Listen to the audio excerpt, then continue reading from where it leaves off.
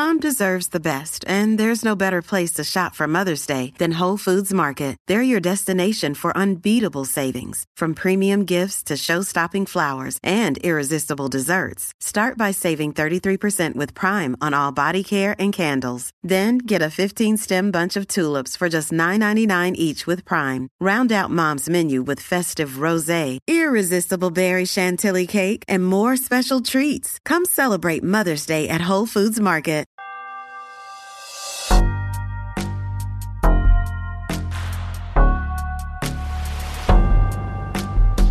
Hello, beautiful people. Welcome to God is Gray, the podcast. Although I, as a Christian, believe that God resides in absolute truth, in black and white, we as people are stuck here on planet Earth contending with the gray. In church, gray areas often cause dissension, anger, and even hate. But on this platform, I welcome open dialogue, variety of opinion, and differing belief systems. God is Gray is meant to teach, inform, and simply trade stories with kindness, love, and mutual respect. If you have a story or perspective to share, please reach me, Brenda Marie Davies, at godisgrayxo@gmail.com.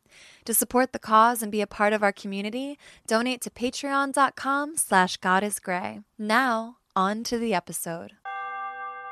Hi, beautiful people. Today we have two guests, very exciting. They are the hosts of the Dirty Rotten Church Kids podcast. They're described as millennial dads figuring out life, art, and culture on the other side of the evangelical bubble. Hello, gentlemen. Hey, Brenda. Hello. Hello. Long time no see and no speak. So this is Adrian and Josh. We actually just recorded a conversation for their podcast, so go check that out. And we want to dive into masculinity, gender roles, the sort of messages that you get as men in the church, because I think so, like, my audience is so largely female identifying, which is like, I think it's like 89% or something. I would love to have more men in my life and my channel, but for right now, that's who I'm speaking to. And I just think it's so important because right now, for example, I'm reading a book by a sex educator named Peggy Ornstein, or I guess a sex researcher is what you call her. And she wrote a book 12 years ago called Girls and Sex. And she now has written a book called Boys and Sex, where she interviewed a bunch of adolescents into college age, just about their experience as men, all the pressures they received. And in the foreword, she was just talking about, or not the foreword, but the introduction, she was talking about how she really resisted researching boys and men because she saw them as the problem, almost as the enemy, because so many of the sexual issues and problems that women have are clearly going to come from our sexual partners, who a lot of times happen to be men. But when you dive into this book, I'm actually so heartbroken because I'm currently raising a son. And when I realize all of these scripts that you guys have gotten, all of the ways that your sweetness and your sensitivity and your emotions have been regulated and forced, not only in non-Christian culture, but then you also have the additional baggage, I'm sure, of Christian culture, which is a whole different level of masculinity and what it's meant to be. So all of that said, I just think it's really important conversation for us to hold, even if a lot of us listening are female identifying, because you guys are a huge part of our problem. You're a huge pain in our ass, potentially lifelong. And obviously, the more we can understand what you have been through with purity culture, the more we can feel capable of not only helping you on your journeys when we are partnered up with you guys, but also just to be more empathetic and understanding that this has hurt both of us. There's not one party that's hurting more or less. Would you agree that purity culture is harmful to men? Yeah. Yep. Yes. Yes, Brenda. All right, so that's it. Love you guys. Yeah, thank you guys so much, you beautiful people. This purity suck. Yes. Bye. So you were both born and raised in the church culture. So was there ever a time where there was a distinct difference between non-Christian masculinity and what that was versus Christian masculinity and what that was? You want to take this one, Adrian? Yeah, I can only speak to Christian masculinity because that's all I ever really knew. Wow. So like my great grandpa was a preacher, and my grandpa was a preacher, and my dad was a preacher. And so like from the earliest memories I have, everything about being a man was always wrapped so closely to what it means to be a godly man, whatever that means, you know? And so I remember really early on, probably the biggest messaging we would always get as kids, like remember being in the Lord's army? I'm in the Lord's army, yes, sir. And you would have all these marching, and it was right from the moment you are introduced to your identity as a man, then you're introduced to your identity as a godly man, and then you're immediately a soldier in the army. Wow. It's baked in, right? Like you have to fight, you have to wage war, and that is stuff that is kind of just built in. It's the water we were swimming in. And so I think I came from a very like a Pentecostal background growing up, and then went to a charismatic megachurch kind of non-denominational thing, which is a little bit more emotive, you know, like Hillsong music, and there's like this like really like epic kind of ballads where emotion is a little bit more expected. But then very quickly went into a Baptist and Reformed church, which was very like, we're going to swing the pendulum away from how you feel, and now we're going to only talk about the sort of cognitive assent. What do I know about God? Leave the emotions at the door. That's for all the women, but the men talk about the nature of God and the traits of God. And so all I know, it wasn't until recent, maybe like 4 years ago, when I started to have a faith change. Both Josh and I, and Dirty Rotten Church Kids kind of stemmed from that change. But it's like, for 30 years, the only sort of masculinity you know is quote godly masculinity, which is really just a hijacked version. Josh, do you want to speak to kind of your experience? Yeah, really similar. Grew up in the church, was always in and around Southern Baptist stuff forever. I grew up in the pew. I was there every Sunday. And then when I got into middle school and started, like Adrian and I were both worship leaders. And so when I started doing music at the church, I mean, I was there for everything, right? And then when you're a youth, good Lord, when you youth, when you're younger and you're playing music, like the older people are like, oh, you should play on stage with us too, to make us seem cooler and more hip. So I was there all the time. So much of what I did, and so many people that I hung out with outside of church were all in church. Like if I wasn't at church, I was hanging out with my friends from church. Yeah. And like Adrian said, so much of the masculinity and the scripts we were handed, I'm starting to discover them now in the way I act with my wife, or I act with my kids. Adrian and I both have a son and a daughter, not together with our wives. But by the amount of times we text and hang out, you would think. And the way that our families are always in close proximity. We're just one big family. One big commune down here. Sure. But yeah, so much of it was implied through the messaging, through the groups we were invited to. Iron sharpens iron. Like all these really heavy-handed. Yeah, like man retreats. Yeah, a lot of things with flannel. Like just dark beers, stout beers. Yeah, a lot of meat, potatoes. Oh, wow. And then that carried through like our reform stage, where you had like the very vocal, masculine top two buttons unbuttoned so the hairs can pop out on your chest, Mark Driscoll. Right. Screaming about how God hates you, and like you in this religious anger, fervor, like, yes, God does hate me. I'm such a horrible man. And then for me, a lot, and what I'm realizing now, just discovering the beauty of my emotions, so much of what I took that to mean was like, there's no time for emotions. Put your head down, do the work, just get it done. Because all God wants you to do is service people, do this, attend this retreat, learn these chord charts, teach these kids. And so a lot of it for me was just, I think we talked about it in our episode, but like compartmentalizing my emotions, saving that for another time, which for 32 years, that other time never came around. Wow. Doing stuff that I didn't really have time to sit with my emotions and understand why I felt so completely drained after leading a work. Like I never forget, and I talk about this quite a bit, but I do so because it was so, looking back, impactful and traumatic to me. I finished leading worship at a church that Adrian and I met at, a Southern Baptist church down here in South Florida. And I got off stage and we were in the green room with the rest of the musicians, and they were all like 20, 30 years older than me.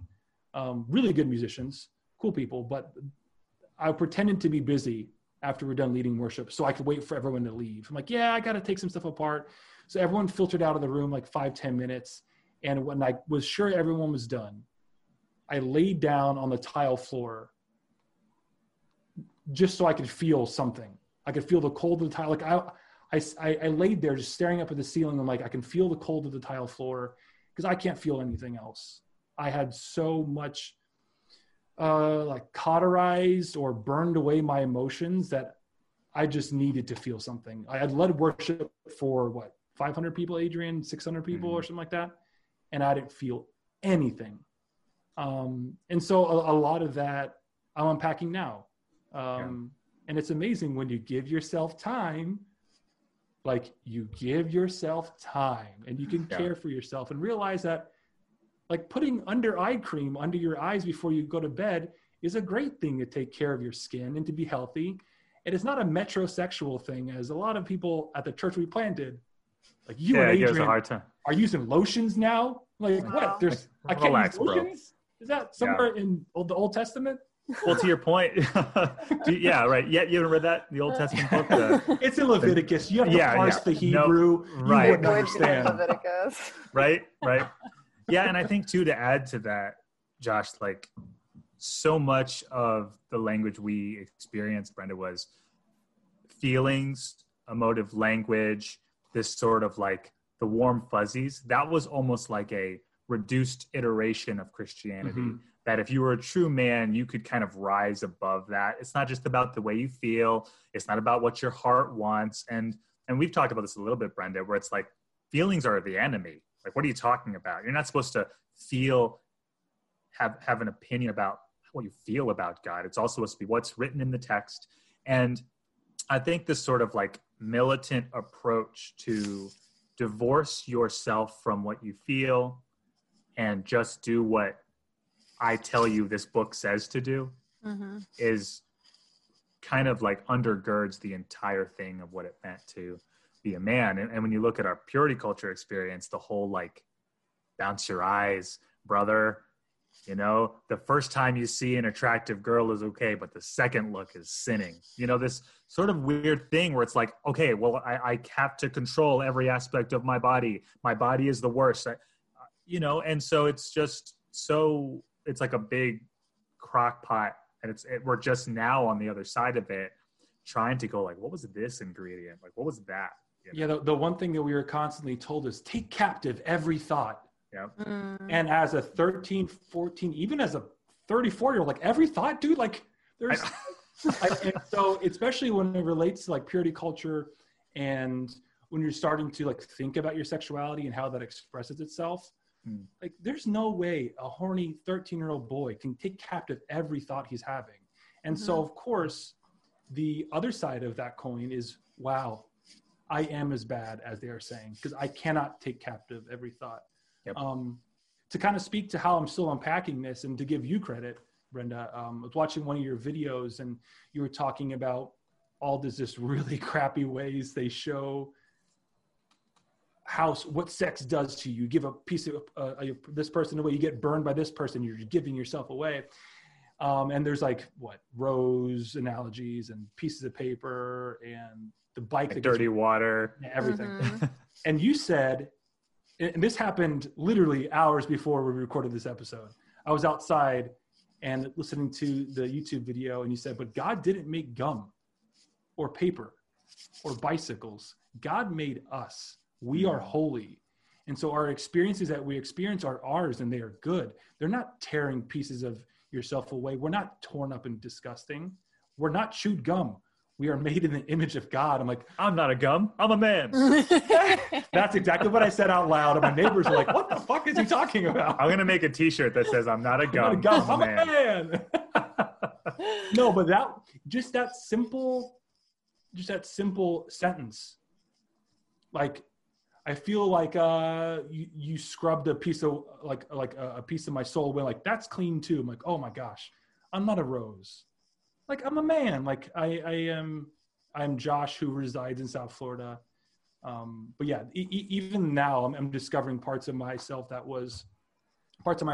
were so dented and hurt and stifled because of the purity culture, which people's like when you asked, how is purity culture for you? Like, it was the 90s. It just was. Mm-hmm. It wasn't something like, I am participating in purity culture. Right. I am buying into what Joshua Harris is selling. No, It just was what we did. Yeah, no other option, that's for sure. Exactly, yeah. Well, that's really interesting because for some reason I always thought the men wouldn't have got those diminishing messages about your bodies. It just seems like it was more like permissive, like I thought the girls were chewed up gum and roses, but you felt like your body could become worthless as well. Yeah, it didn't become, it already was. There was messaging on top of that. Like if you don't talk about purity culture, there was already messaging around how our souls were dirty and we needed Jesus because our ancient grandma and grandpa sinned a bunch of years ago. Sinned, quote unquote. Yeah. So I was already broken. And I was so lucky that God loved me. Or Jesus loved me enough to let God the Father beat him up. Beat the shit out of him. So that messaging where, hey, if you look at a girl 2 times, you better not look at the back of her knee because you're even like, that just adds another weight to you. I'm like, oh my, like, okay, I am really bad because you're already telling me I'm bad here. I accept that. So if A plus B equals, I'm even more of a worse person because my hormones are raging. And I mean, even like we joke about it now, but it's like when I think about it, like Kimberly from the Power Rangers, the Pink Ranger. Oh, everybody loved her. She was beautiful, but it was also like an in joke, like, yeah. Like, but yeah, like what's the problem with recognizing a powerful woman kicking the putty's ass? Cool thing to me.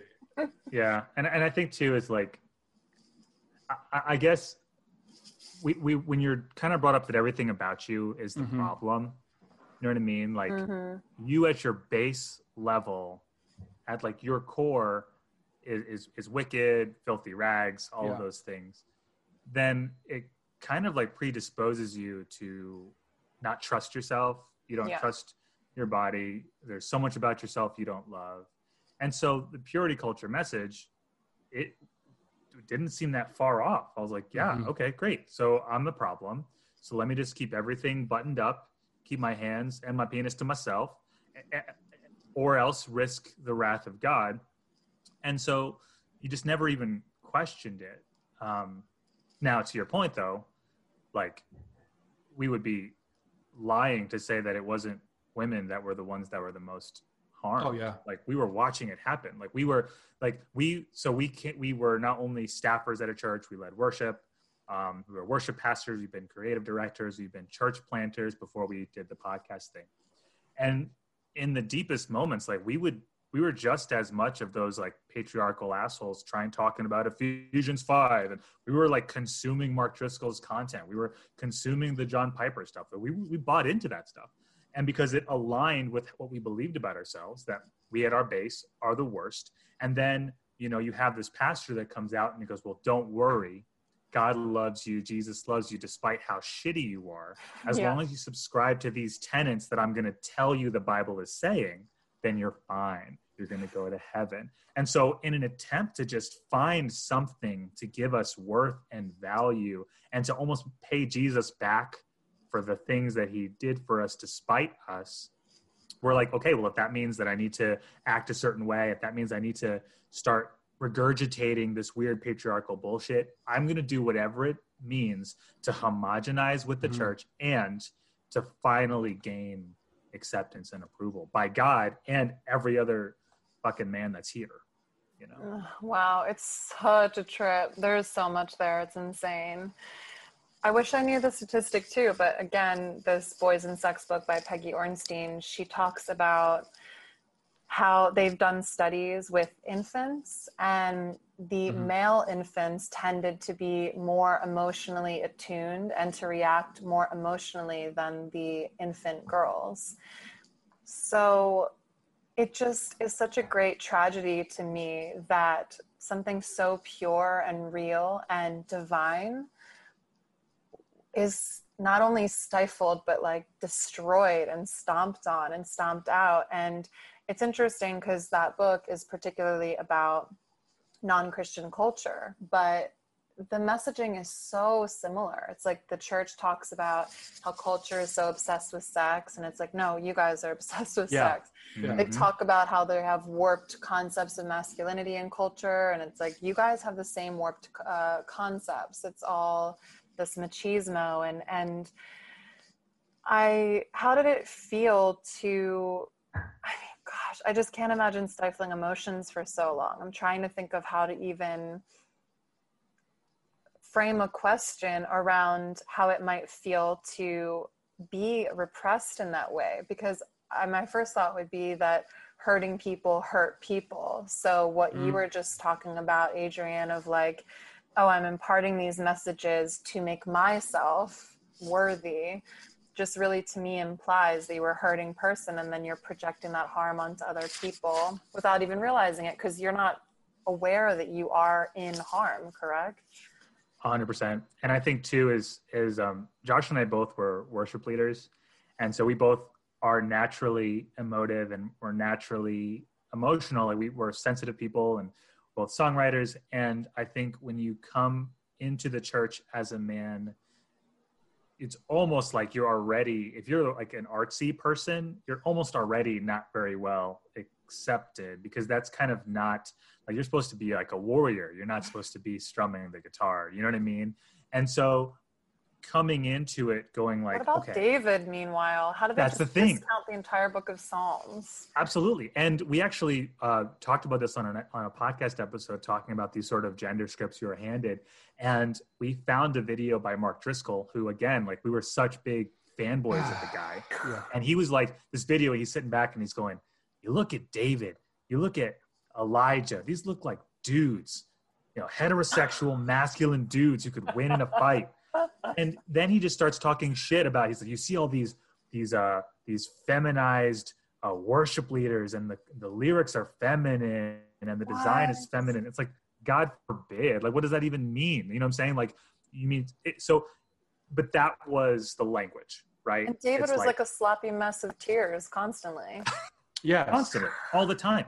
He would talk about how he just wanted to die because of his sadness. Like, that is a serious person who's in tune with his own physicality. He sounds like a millennial Gen Z right now in COVID.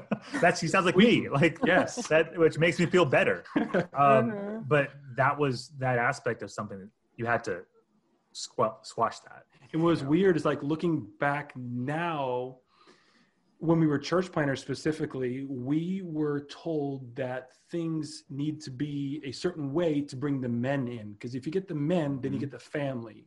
Yep. We have to, and now I'm just speaking. That was the language. Yeah, I'm just speaking how, like, what we were told. But things nowadays, society as a whole is so feminine. Right, that was the language. And so we have to avoid being feminine. We have to get the men in, because the women will come regardless.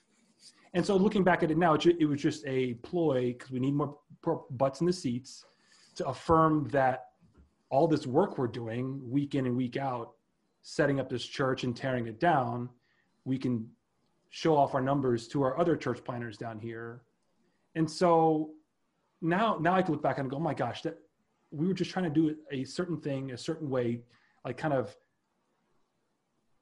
coat our wording and our branding to be more masculine, use more masculine colors. What's really sad, and to speak to kind of the patriarchal hamster wheel we were a part of, like it stands out in my head whenever the women in the church would ask, hey, we want to do this as the women, we want to do a women's Bible study. They were told, okay, go do it. Not given any money, any time to speak on Sunday morning, the very least, any slides dedicated to the pre-roll that ran before church. But the men's Bible study was talked about, was preached from the stage. It was funded, it was sourced. Yeah. And I'm like, and looking, like, I remember being in that moment, because it wasn't that long ago, it was 3 or 4 years ago. And I was so worried about what I had to set up on Sunday morning and who wasn't going to show and who I needed to get covered to play the bass guitar, that I didn't have time to process what the women in the church were asking. They were asking for equal footing. They were asking to be held in the same respect as men. And what did we do as a staff? No, just go ahead and do it. But you don't have money. We don't have time to talk about it. Us men are too busy doing these other things. And any women we had on staff, which was only ever one, we told them what role they needed to fill. And then when they told us, I don't feel comfortable being the children's minister, that's not really my role. Well, can you just please do it until we find one? Right. And looking back at that now, thank God that woman is still friends with us. Yeah. Like, it speaks more to her integrity and love than does to ours at that time.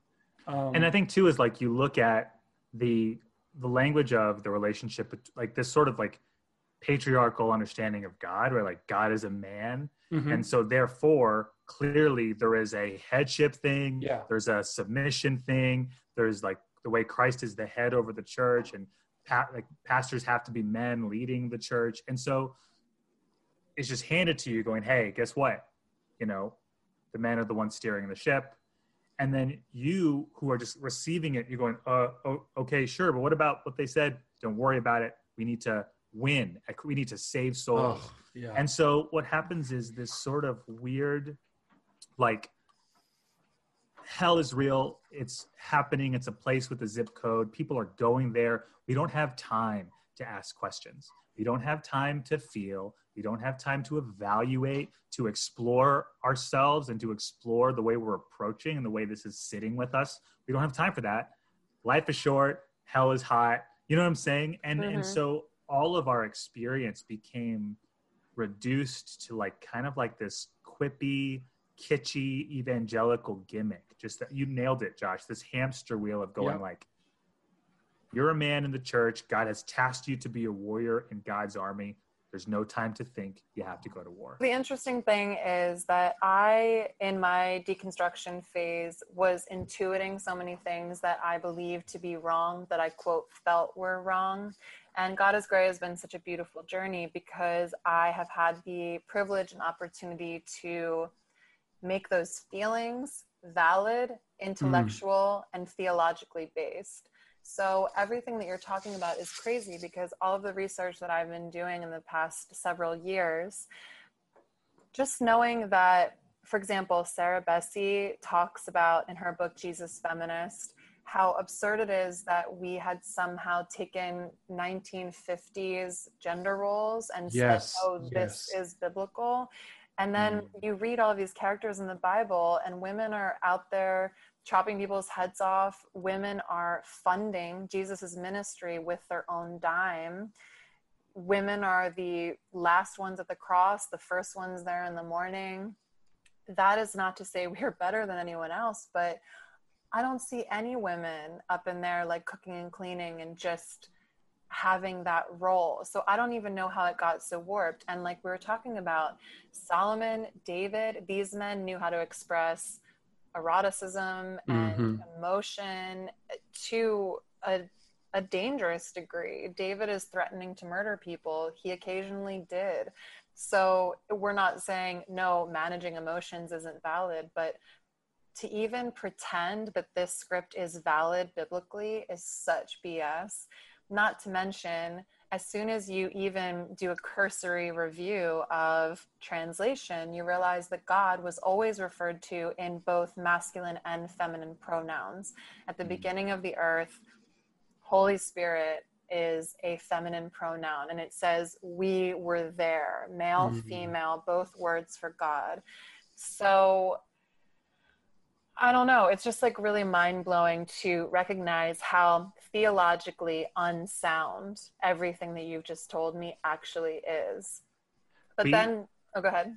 So I know I was just going to say, just to your point, it was like a year ago before the first time I had ever heard that God had been related to using feminine language. Mm-hmm. That was completely outside of the bubble I existed in, both Josh and I. And there was actually a poem by Allison. Shoot, I can't remember her last name. I'm going to find out and I'll let you know. Okay. But she wrote a poem called God Our Mother. And it was just this beautiful, gut-wrenching language about the way that God pours herself out.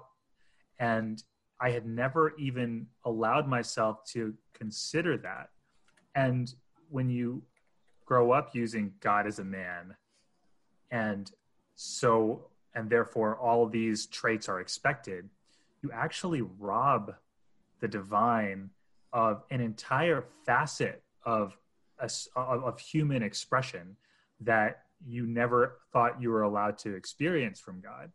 And so even now I have a difficult time like referring to God as a he, just because it's so baked in to like this weird patriarchal language, you know?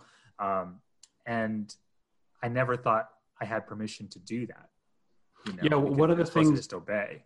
One of the things we get accused of a lot is you're just the dirty rotten church kids. Your podcast or Instagram is, you're just mad at the church. You're just trying to make God what you want it to be. I'm like, no, you are, because just on the simple topic of the genders of God, like you are forcing him to be strictly masculine.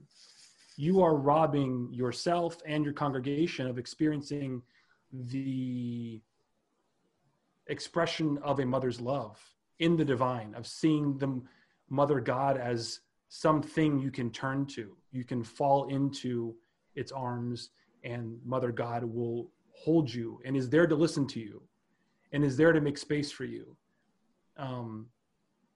And like, no, you are forcing God to be something that God never asked it to be. You're forcing, and there's a whole other topic, but you're forcing the Bible to be something that it never asked itself to be.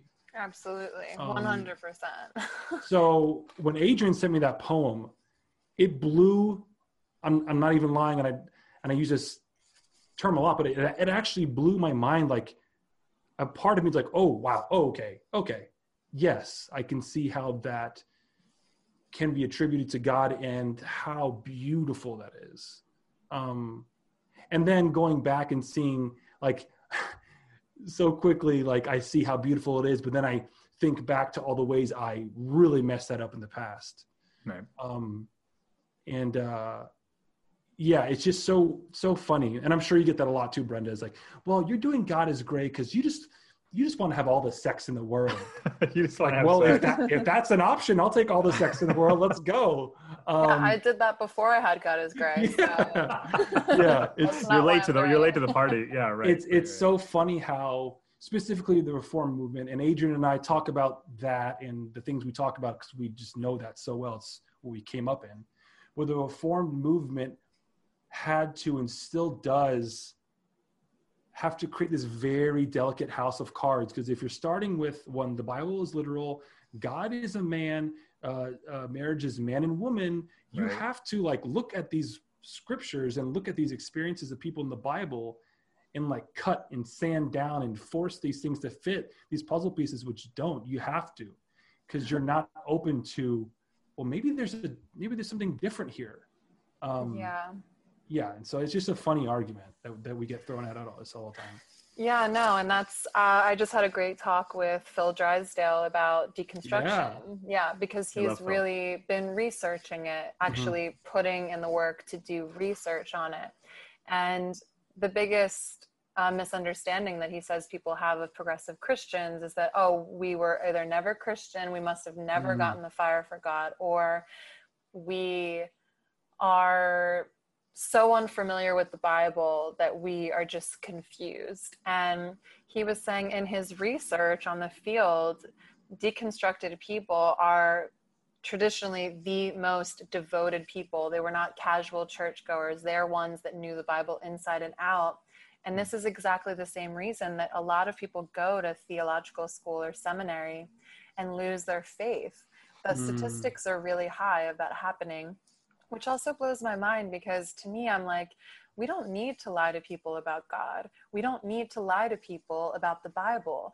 If you tell the truth, the God honest truth, that God is written in masculine and feminine pronouns, that the English language is patriarchal, and therefore when they translated the Bible, they just chose he, because we defer to he when we're talking about power, and that has nothing to do with the divine text as it was written. What do you think is going to happen? The whole, oh God, John, now, what's his face? John Piper has a deal with Beth Moore having a microphone. Boo-hoo, right. Get over it. That's actually biblically sound. And I found this poem, Alison Woodyard is her name. Yes, there it is. Yeah. I'm just going to read this portion. It says, to be a mother is to weep over the fighting and exclusions and wounds your children inflict on one another, to long for reconciliation and brotherly love, and when it is said and done, to gather all parties, the offender and the offended, into the folds of your embrace, and to whisper in their ears that they are beloved. To be a mother is to be vulnerable, to be misunderstood, rallied against, blamed, for the heartaches of the bewildered children who don't know where else to cast the angst they feel over their existence in this perplexing universe.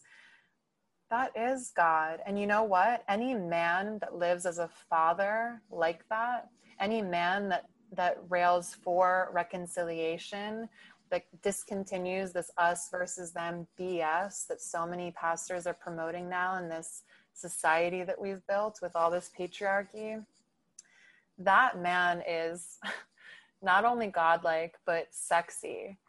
To be vulnerable is so attractive. And I don't think it's only because it's rare, but it's also because it's the most authentic version of somebody. If you're not being vulnerable in this life, if you're not willing to be misunderstood and blamed, if you don't have your heart on your sleeve, then what is the point of any of this? And women are so good at that. And I'm still hesitant to ever use the word like Satan or devil, because I know that can be alienating for some people. But in my book, I call it the antagonist. And it's just this thing that's always out to destroy what is good. And I think there's no clear message that there is a force that wants to destroy masculinity and femininity as they are, because both are under attack under this culture. No one wins. No one feels full. No one feels like they're truly in the presence of God until they release themselves. And I want to ask you if this resonates with you, because I, for a long time, have seen masculinity and femininity on a scale. I just wonder, now that you're deconstructed, if you feel comfortable ebbing and flowing on that masculine and feminine scale. So I'll jump in here. The term breadwinner was like, I don't want to say triggering, because that's such a like overplayed word, but it did spark something in me. So I guess it's a trigger, whatever. Yeah, fine. Be triggered. Yes.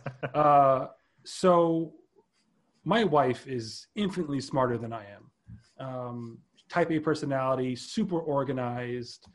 Like, she's very, like, in the business sense, very accomplished. She kicks ass. So when we got married, a lot of the messaging I heard from men in my life was, because I started out as a teacher, and teacher salary is really, unfortunately, really shitty. Yeah. So I taught for like 5-6 years, and a lot of the messaging I got was, well, are you comfortable with your wife being the breadwinner? Like, first of all, how dare you make fun of me for wanting to eat bread? How did you know bread's my weakness? Dude, I'll pound the whole loaf. I'll just eat the whole thing. But that's besides the point. But I felt really guilty, because at the time I enjoyed teaching. And I'm like, well, this is what I enjoy. Who cares if she brings in more money? But then I'm like, well, should I feel bad for that? Like, well, great. Now I do. Yeah. And to me, that was such a like, well, God never told me that I had to make more money than my wife. I don't understand this. And looking back now, I see how that came to fruition in just the way I interacted with her, like subconsciously, like I held this grudge against her because she was just really good at what she did. She was great HR. She was like working at a mom and pop place, like a landmark. I said the company. I'll just say it. Landmark manager. They like manage properties and stuff. Mm-hmm. And she was kicking ass. She was doing really well. And so what was also funny is when we had our first kid, just to kind of take things away from her and to just allow her to be a new mom and enjoy that experience. Like, I'll just start cooking to make things easier. And I found this whole love of, I love cooking, and now I love baking, and I have all these tools in just sinning left and right. What a sinner. How dare you? Yeah. God's weeping while you're baking. Yes. But then I get shit for having more tools in my kitchen than in my garage. Were you wearing an apron? That would be a true sin. And I'm like, yes, it's so to speak to like all your questions you asked. Now I find so much freedom in expressing myself in a well-cooked meal for my friends while my wife just hangs out. And anyone who gives me shit about, well, you're cooking and your wife should be in the kitchen, like, then don't eat my tacos, dude. Get out of here. Yeah. Yeah. You're enjoying the fruits of my labor. No tacos for you. Well, also, before I forget too, it just brings me back to the story of, what are the two women, were the ones scurrying around the kitchen and Jesus chastises her. That story was always read to me. What are their names? Why am I blanking on it? Whatever. Jesus goes into a home. Yeah. One of the women is ingesting his teaching. She's at his feet. Oh, Mary and Martha. Mary and Martha. Is that right? Thank you. Yes, Mary and Martha. So one of them is at his feet, enjoying the teaching with all of the men. The other one is scurrying around the kitchen, making everything perfect. That message was always given to me by men to say, yes, see, she should have been paying attention. She should have realized that Jesus was in her house. He had to tell her and like rebuke her and tell her to sit down. Hey, I'm Jesus over here. And now when you read that story, you're on your own as an independent thinker and a person. I'm like, how dare you have told the story in that way? So you're saying no matter what women do, they're always wrong. When in fact, that woman was just culturally doing what you would tell all of us to do, which is like, you better be scurrying around the kitchen. You better be cooking. You better do all these feminine things, right? Even if it means missing the Lord and Savior of the world sitting in your living room. Jesus didn't chastise her. Jesus invited her to not be trapped in this role that none of the other men sitting on the floor said it to her. Jesus had to be the one to say, no, screw your gender role. Come sit down here with me and the men, and you're going to listen to this message and enjoy it in equal to everybody else. So what's funny is, like you said, is very in line with what the church says. The church says, come as you are. God, Jesus accepts you as you are. But then when you do that, like, nope, you have to be in the kitchen, or you have to be working in your car. Bait and switch, ultimate bait and switch. Yeah. And because of all that messaging, the breadwinner, and you should be in the kitchen, like, submissive, whatever. I was talking to Adrian on the phone, and at the end, I caught myself saying, I love you, Adrian, and I hung up the phone. I'm like, wait. Yes, I do love Adrian. Why do You're calling back like, no homo. I'm like, yeah. First of all, I've never said that. That's the stupidest thing ever. I hate that so much. Yeah, whatever. Yeah. No, but really quick, have you ever heard they just like basically researched the hashtag no homo on Twitter, and what they found was that it was almost exclusively 100% of men desperately trying to give affection to people they love and having to make a joke out of it, like just to negate their sensitivity and their emotions. Yeah. Right. And that speaks to just what you were saying, how like that aspect of you is just not accepted. It's just not allowed, you know, even when you talk about like saying, oh, you know, like he's a man who's also like very sensitive, but there's still like masculinity there. Even that sort of like categorization, I've always just had a difficult time with that. you know. And I think to kind of answer your question, Brenda, like for me, what I've been having to unlearn is like, it's not so much of me consciously trying to kind of tie together masculine aspects and feminine aspects, in as much as it's trying to be like, exactly as I am is all that I need to be. Yeah. That what I bring to the table is completely holy and accepted. And whatever that looks like, whatever form and function that is, then that's just what it is, you know. And the things that I bring to the table, I bring to my relationship with my family, like, instead of me trying to go, oh, that is a masculine thing I need to downplay, or a masculine thing I need to shore up, or whatever, instead just being like, this is who I am. And let me just breathe into that and be proud of that. And instead of, and I think when you're brought up in the church as an evangelical, there are so many boldened lines that are constantly drawn, the in and the out. And then once you're in, how in are you? What do you have to do in order to stay in? There's these constant lines that are constantly being drawn. Yeah. And I think what I have been trying to do on this side of everything is to just kind of like let those lines kind of bleed together, because it's all part of the divine experience. But like even in our staff meetings, when we'd be meeting at the church we planted, we did it for 4 or 5 years. Even in the staff meetings, like jokes would be thrown around and I would laugh and Adrian would laugh, because I think we just felt like we had to laugh. But Adrian was always painted as the more emotional person. Like Adrian's like, yeah, Adrian, you would have an opinion about the color swatch we're using for this. And then I was always painted as, I remember people even calling me like, you're Wolverine, you're tenacious. I'm like, I guess I have to be. Wow. Yeah, like I just thought of that right now. I just saw me and Adrian in that stupid little office building around that stupid little table, and like I was always like the really sensitive, like, don't tell it to Adrian. It's like, oh, we're gonna talk about sports now, Adrian. Go ahead and tune out or whatever, like this little thing. And then Josh would be like, Josh is the piss and vinegar, like the fiery one. He's the one that, you know, gives no fucks or whatever. Yeah. So it is this thing that's like handed to you, and then you're kind of expected to just step into it. So it's definitely been a process to unlearn. Well, yeah. So Josh, I loved your story it's heartbreaking, but when you were lying on that tile floor, just to be able to feel something. Yeah. I think in conclusion of this conversation, I would love to impart some hope to anyone listening to say, so when you've realized you've become so disconnected and compartmentalized that it takes the cold of tile to wake you up in some way. Now you're only 4 years out of this, which I feel like is still very brand new. And there's so much to unravel, especially since you were raised in that environment. So what does it look like, feel like? How does it actually work in practice to welcome emotions back into your life and feelings back into your life?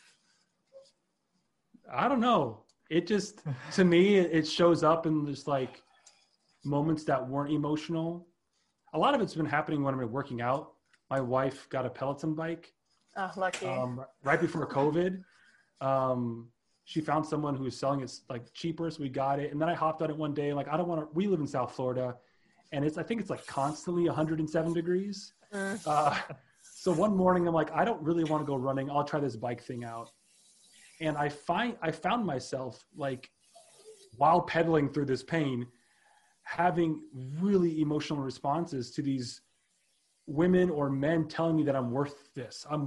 You're worth this 30 minutes, this 15 minutes. Like, push yourself, because it's okay to be selfish and it's okay to want to be better. I'm like, is it? And in that moment, you don't have time to think. I'm just fucking pedaling as hard as I can. So it's looked a lot like that. It's looked a lot like I worried for so many years about what I was doing, what I looked like, to who, like what was what everyone perceived me to be. It looked like more just enjoying my family time, letting things come as they may, enjoying like the mystery of not knowing. And because of like this space, we kind of just like barged ourselves into in this progressive Instagram account, or this side of spirituality that we weren't really privy to before. like talking to Joe Lumen or talking to Kevin Garcia or Lauren Scott, or just our friends that we grew up around, just allowing people to talk to us and just allowing their words to wash over me. And I can take them, I can leave them. And for my friendships, like I think Adrian and I have grown closer, and I mean, it kind of helps we're in the same life stage, like being fathers and whatnot. But like, and like with my wife, like in the bedroom, just being able to enjoy different things, like just different aspects of ourselves. You talked about it in our podcast, like allowing God into that space, allowing the divine into that space, and realize that is also holy and it's also beautiful. But also like outside of our like the sex lives my wife and I experience, just like in our family life, just able to do kind of whatever we want. Sunday morning is ours. Let's just do nothing. Wow. As much bacon as we can. And God created pigs. So yeah. We do have to kill them more humanely though. Yeah. I do agree on that. I 100% agree with that. That will be on podcast, the next episode. But yeah, I mean, it comes out in a lot of ways, which before I feel like my life was very much one stream of things. It was very church and God driven, but now my life looks like a lot of different rivers all running in the same direction. So Adrian, how would you answer that question more succinctly than me? I'm going to say, I think you nailed it. What he said. No, I didn't. Sorry, my baby's just saying hi to me. I figured by the faces you were making, it had to be your son. You're making these really cutesy faces. Like, oh, he's so sweet.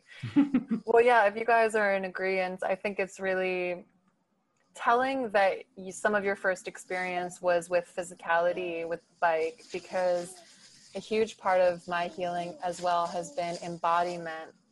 Because our bodies were such villains, and that includes our emotions and our feelings. So just being able to accept that, a lot of times it's like a jump start to get into your physical body. For me, that would be like dancing in an erotic, free, open way in my living room, because there's so many places where you're not allowed to do that, or where you'll be judged for behaving in a certain way.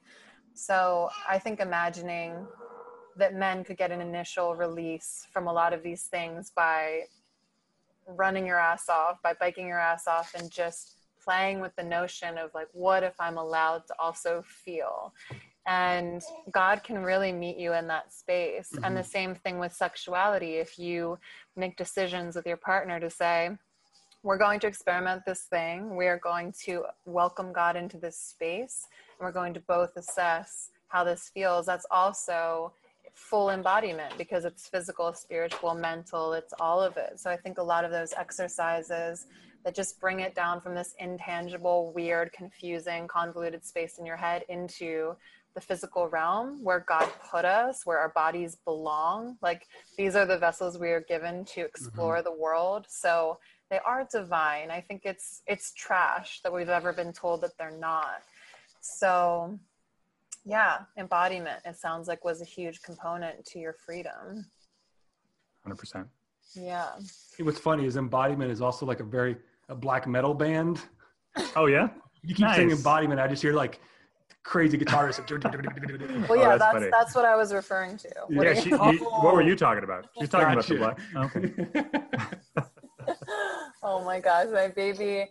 Well, yeah, looking at my baby, it's just such a privilege to have a son. I'm so honored and happy to hear that you both have a son and a daughter. How experimental and interesting that will be to raise up this next generation of deconstructed people, actually navigating in a world in which I'm never going to impose colors or toys or emotions onto my son. I'm never going to tell him to man up. I'm never going to tell him I'll give him something to cry about. I will help him manage his emotions. You don't want a child, male or female, blubbering around, not able to function. So you teach them how to manage. And I hate to go back to this book continually, but it's so amazing. Everyone go pick up Peggy Orenstein's Boys and Sex. I think I would recommend you both get Girls and Sex and Boys and Sex if you're raising one of each child, because it's just so telling to realize and to imagine what it's going to be like to raise a generation that doesn't have to deal with all of these rules and regulations, and they just actually get to figure out who they are. And in that book, women can really lead the way. That's why it is so awful that we've been dismissed in so many of these spaces of leadership, because women have been practicing emotions and being in touch with our emotions, being able to express our emotions since the day we were born. And I wouldn't say the same with embodiment. I think for a lot of Christian women, that's also a separate journey. But women can really lead and help men tap into that. So not being afraid of sitting down with your wife, your girlfriend, your best friend, whoever, and be like, all right, let's do some emotions and just let an expert lead the way, you know? That's usually the way I approach it with my wife. I'm like, okay, it's time to do emotions. All right, we're going to go ahead and do emotions for the next 35 minutes. It really gets her into the mood. She loves it. Yeah. It's like, let's not be gay about it, okay? Let's just do this. Hashtag no homo. Time is over for the doing of emotions. Back to what we're doing. Now shove it all back down. Yes. Yeah, exactly. That's amazing. All right. Well, this has been wonderful. Now we've all spent 2 hours together. Please go check out the Dirty Rotten. Dirty Rotten. I want to call you scoundrels. Dirty Rotten. Whatever. You can. Yes. It's fine. Dirty Rotten Church Kids podcast, and you'll find our conversation and a lot of other wonderful conversations on there as well. It's been such a pleasure and a horrific lesson in what you men have gone through in church. And just thank you for being so transparent about even some of the damage you have may caused in the world under that, because I think it's hopefully freeing to hear any women that have been really hurt by men like you to see a pair of you guys on the other side saying, I'm sorry, I acknowledge this happened, and this is what I was going through that experience as well. Because again, we all suffer. There's really no villains in this story. It's just a bunch of hurting people, and now we're in the process of healing. So thank you for having a channel that advocates for that healing. That's really kind of you. Thanks so much for having us. You're awesome. Nice. Yeah, we appreciate you and everything that you're doing. Seriously. Vice versa. Where can everybody find you before you go? Joshy? Oh, yeah. So we're Dirty Rotten Church Kids on Instagram. On Twitter, we're Dirty Rotten CK. And if you want to send us an email, dirtyrottenck@gmail.com. Adrian, you want to talk about our sweet merch? Yeah, we just dropped a merch store we're really stoked about. So if you go to, I think it's teespring.com/store/Dirty Rotten Church Kids. And we have a link in our Instagram bio to bring to all of our stuff. And then if you listen to a podcast, we'll drop the link there as well. Okay, perfect. All right. We love you all so much. God bless.